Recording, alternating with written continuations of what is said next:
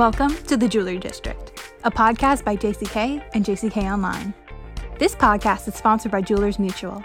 In 1913, a group of jewelers were told their livelihoods were uninsurable. They came together through these times, and in doing so, Jewelers Mutual was formed. Today, they're here to protect you through the next century. To help for the times ahead, they've taken extra measures to help your business. To learn more, visit jewelersmutual.com/extra measures. Today, JCK's Rob Bates and Victoria Gomelski talk with Rhett, Outten, co-owner of Krogan's Jewel Box. Rhett talks about how the power of social media has helped her company during the COVID-19 crisis. Welcome to the Jewelry District, JCK's podcast. This is Victoria Gomelski, editor-in-chief of the magazine and the website, and I'm with Rob Bates, news director of the magazine, JCK, and the website, JCK Online. We've got a wonderful guest today, Rhett Outten. She is co-owner of Krogan's Jewel Box, along with her sister, Mariana Hay, located in Charleston, South Carolina, and one of the country's oldest retailers. They've been around since about 1903, so coming on 120 years, which is really exciting. Rhett, it's wonderful to have you. Thanks for joining us. Thank you so much for inviting me. Tell us a little bit. So just before we get into the nitty gritty, of course, we know there's lots to talk about and how you've been managing during South Carolina's lockdown and recent reopening, I understand. But tell us a little bit about the background of the store and the family business and how you and your sister and her daughters work together. Well, we're located in the historic area of Charleston, South Carolina. My sister Mariana and I are third generation. It's my grandfather's business. He was a hand engraver and a bench jeweler. It was a humble spot, definitely humble beginnings. After my mom graduated from the College of Charleston, he convinced her to come work for him just one summer. And that was all she wrote. She wanted to be a writer and she had big aspirations about moving away. But once she started working in his little jewel box, she realized that she loved to sell jewelry. She loved to buy jewelry. And she brought the store more into the retail operation that it is today instead of a workshop. My parents bought our building, which is in 1797. Seems to be like a hot number here, but it's a 1797 building, and they bought it in the 70s when things were cheap on King Street and everyone was moving out to the mall. And we are grateful for that move every single day because we own our building, which has definitely helped us survive this unfortunate time so far because we don't have rent. As far as the family business goes and working with your sister, and I get that question a lot, you know, we get along really well, mostly because we love each other and we enjoy each other as people. But we also have very different strengths. We each have kind of found our lane. My sister keeps us straight kind of corporately. She deals with the insurance. She's always thinking about if we need a new employee, and she's active in the community. She has her finger on the pulse of the jewelry industry. She reads your magazine religiously. And, you know, the marketing, the PR, social media, the website, you know, is my baby. I really have believed in that.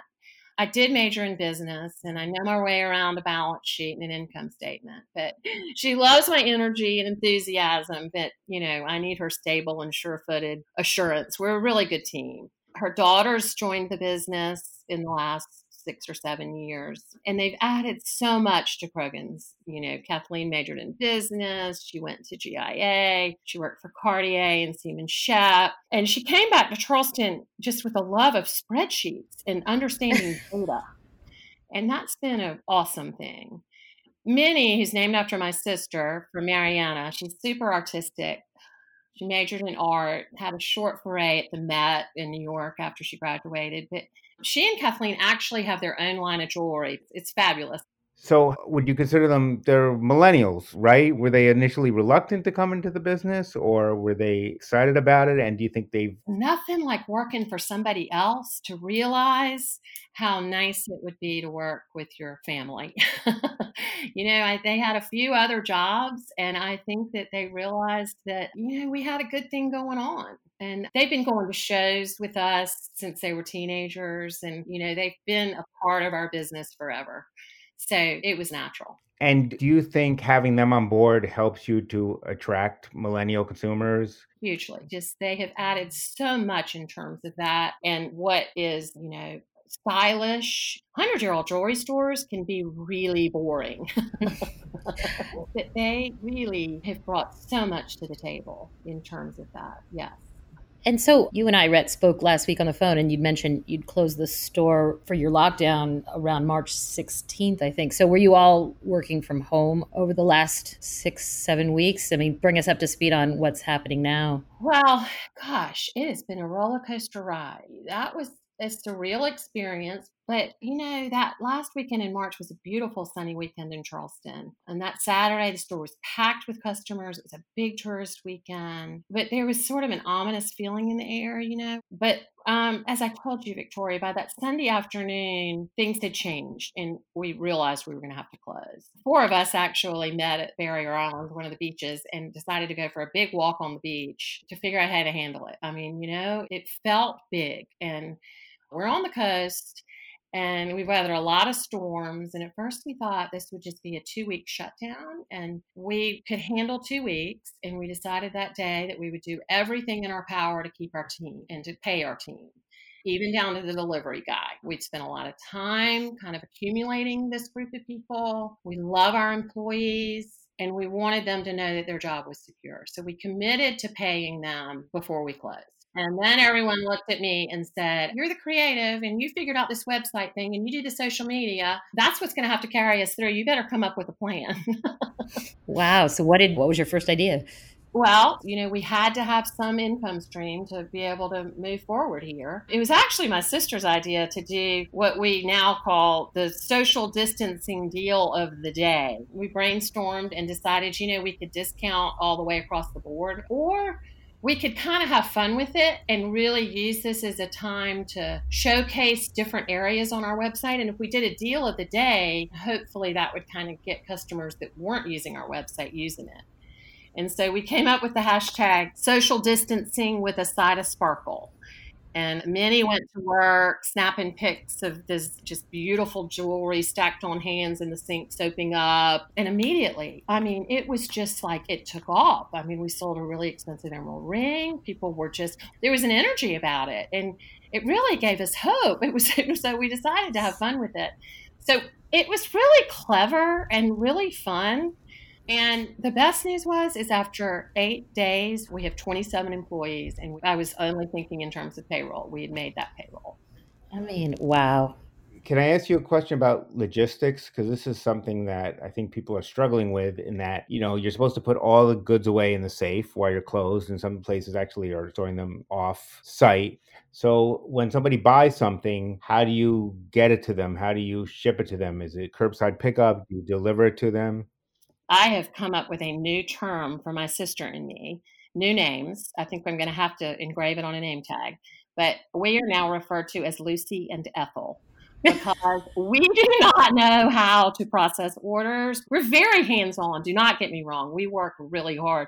We wouldn't allow anybody to go in the store, those first few days. So it was me and Mariana going in and Kathleen and Minnie going in. And the safe was a disaster. Somebody would want pearl earrings and we'd go, pearl earrings. Okay. All right. Wait. Oh, no, that's third box. Oh, but we've created zones where nobody crosses the tape. One person rings up the sale. One person wraps the sale. One person ships the sale.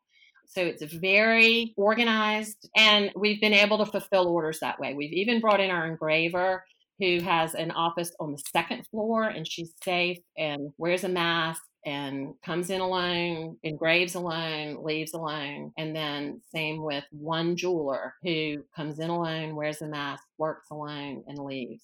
And I did call the city and ask if that was legal. And they said absolutely, that we were complying with the ordinance. So that's how we've been able to do it with a very small staff.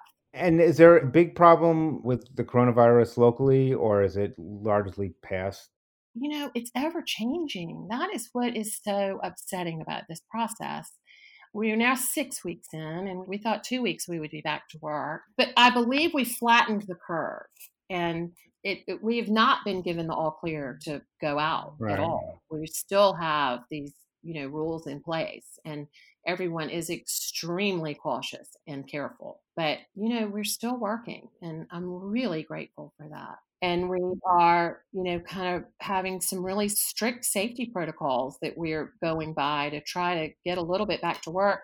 But as the website says, encouraging drive-by pickups, a few private appointments, and that sort of thing. And it says to text or call or email us. It's really a one-by-one thing.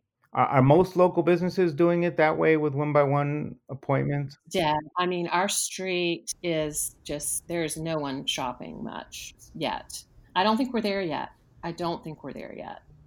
The phone is ringing, the website's pinging. There's business to be done, but it is not walk-in traffic. How do your employees, obviously everybody wants to work and wants to make a living, but how do they feel about getting back to work? Are they nervous? Are they excited? Are they concerned? And how do you deal with it? What we realized early on, in about week 1, we realized after we told them they were going to get paid, there was this immediate push to, what can we do? How can we help? Give me a job. And we made a personal phone call and said, what can you do? You tell us. What do you want to do? Then we started a group chat with all of us, and each family member plus each manager takes a day, and we try to engage them daily. It's not necessarily jewelry oriented, but it's a place where we can all connect, and we can say, oh, today an aquamarine ring sold on the website, or Mrs. Smith is doing a drive-by for her engagement ring. Good job, Brian, making that work. So that's been really key because there's buy-in there and there's a real feeling of camaraderie. And in going back, several people said they weren't comfortable going back. We've got 2 women that are pregnant. We have 2 employees that are over 65. We have 1 that has diabetes. And you know what? We want them to stay home, and we'll find something for them to do from the comfort of their own home and still be able to help us. If you're a fan of podcasts, you know that listener reviews is what helps make them possible. Help spread the word. Please rate, review, and subscribe to The Jewelry District on iTunes or Apple Podcasts. And now back to the show. All right. So, Rhett, when we talked recently, you'd mentioned that you had a bridal customer that you were making an engagement ring for, but they sort of decided on the fly to do something a little more intimate. Tell us about what that wedding was and what you did for that couple. We had an adorable groom come in and had family stones, and we had designed a custom ring, and it was going to take 6 weeks to make, and he was ready to get engaged. And at first he thought 6 weeks was okay, but about a week and a half ago he called and he said, the ring isn't ready, is it? And I said, no, it's not ready. He said, you know what? We just want to get married. We're going to get married in my mom's backyard. And is there a way that we could get a wedding band? I would really love to surprise her with a pretty diamond wedding band, and she can wear that, and we'll do it backwards. And so I said, sure, come on in. And he and his mom and dad came in, and we got out the Purell, and we got out the alcohol wipes for all of the wedding bands, and everybody wore a mask. And I said, well, we can engrave the inside if you would like. And he was so excited. He said, do you know what I want to engrave inside? I said, what? And he said, can't stop this. And the wedding was the next day, and they did a drive-by and picked it up. Oh, that's so Awesome. uplifting. Yeah. I know you said you plan to keep paying your people, but have you tried for things like PPP or the EIDL loans? What's been your experience with that? We did apply for the PPP, and we did get it. And we were very grateful for that. And that was a scramble. Again, I think that was about relationships. We have a wonderful relationship with a community bank, local bank, and they were able to get that for us. And we are so grateful because we are, 6 weeks is a lot different than 2 weeks. And have you tried to get, you said you've had emergencies and times when you've had to shut down. Have you had to get small business emergency loans before? No. We've not. We've never applied for a small business emergency loan. And this was the first time and fortunately got it. Yes. In the last recession, we learned a lot, and we have been saving, and we have been looking at our business has just been growing and growing and growing. And we look at each other regularly and we go, this just cannot go on forever. It's going to correct. We know it's going to correct. So we've had this in the back of our mind for a while. We did not know that it was going to be, of course, anything like this, but we have known that we couldn't just keep on growing like we were growing, that something was going to happen in the economy. What are people in the area thinking as far as tourism? Obviously, it's not going to be what it was, but are you adjusting for that? How are you and all the other businesses planning for that? What would clearly be a lesser tourist season? We have really, really grown because of our tourist traffic. And because unfortunately, the fall of the family jewelry store, so many people that come to visit Charleston, they're used to buying their jewelry at Neiman's or Saks. And while that is all fine and good, we've connected with them because, 4 members of my family are on the floor, and we enjoy connecting and introducing people to our city. And we have a tremendous visitor and tourism bureau that actively recruits businesses and tourists to the town. And they're all very high end, and they've done a phenomenal job. We are in touch with them every day about what their plans are and how this is going to work and how we're going to open the city and when is it going to be safe to travel. And, we've won Condé Nast and Travel and Leisure's #1 city in the country for the last 7 or 8 years. So we are a tourist destination. 50% of our sales are not local. And that has been a really big growth part of our business. But it is also where our website is kicked in. It has helped us grow without knowing the customer, so to speak. It's been a very interesting process. I know, Rhett, you said you'd recently, I think during this pandemic, implemented the chat function on your website, right? How has that gone for you? And was that challenging to figure out?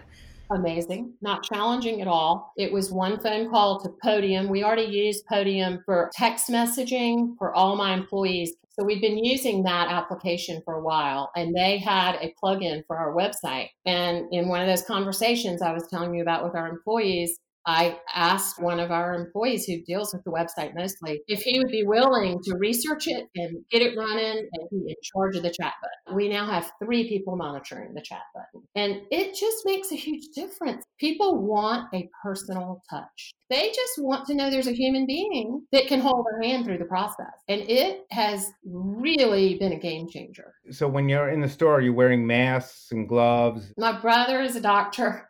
And he said, Lucy and Ethel, we're not equipped to use gloves if you wash your hands and use Purell and all of that. He was more concerned about the glove germ contact than your hands and lots of hand washing. We're wearing masks, and we have sanitation specialists, for a lack of a better word, who is just constantly reminding us, everybody wash their hands. She's walking around, she's wiping down, that is her only job. Antiseptic wipes for when you give somebody a shot, using those to wipe off every piece of jewelry coming in and going out. So those little wipes are very helpful. You can wipe them all down, and apparently is a fairly easy thing to eradicate. It kills easily with a little bit of alcohol. It's not a scrub thing. It's just wipe it down and you're good. What else? What other advice has he given you as far as precautions to take when you're meeting with the general public?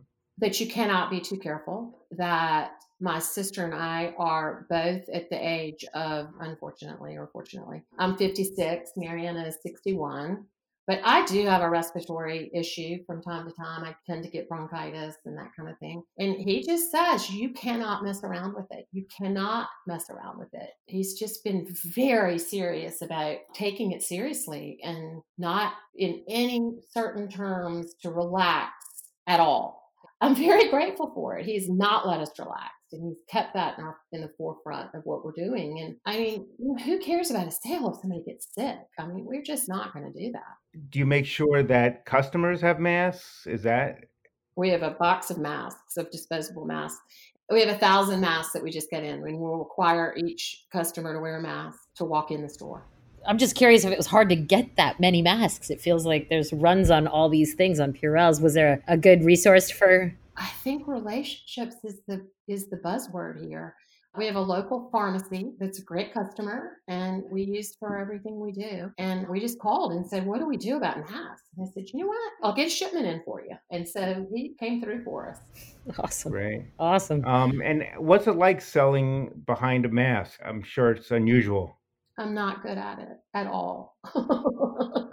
And behind a mask, you get a little used to being behind a mask. I am a hugger, and we're all huggers. Selling jewelry 6 feet apart, our city has a very strict ordinance about what it's going to look like. You have to put tape down on the floor. You have to post the rules that you're doing. One way in, one way out. I mean, they are very serious about how many people you can have in the store. It's a very complicated ordinance. The hardest part is being 6 feet away with someone and talking about a piece of jewelry. Because that's a long way. It has to go on a tray and then given to them. My arm is not 6 feet long. So it's hard. It's not easy. But we're training with each other and we're doing role playing, and it's been hilarious. And then any other big sort of lessons from all this? Anything that you're going to now do differently as a result of the things you've learned over the last 6 weeks? Well, I think that our website is a game changer. And we are surviving because of our website and our social media presence and our email list. And that was always something that took second place to customers walking in the store. And we've invested a lot in our website. We've invested both in terms of it running well and in terms of people, but we've never really let it fly, so to speak.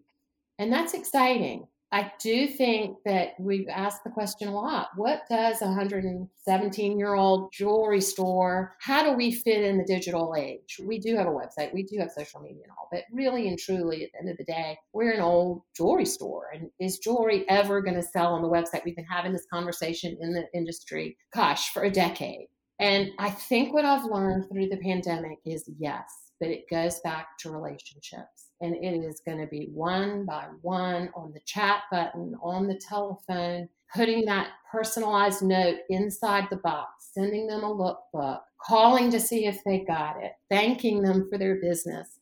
I think we lead with gratitude for every single sale that marches out of that store in a completely different way. And I think that's what our website's going to look like, just like our store. I mean, I think we've got to translate that into that medium because I think people are thirsty for it. I do.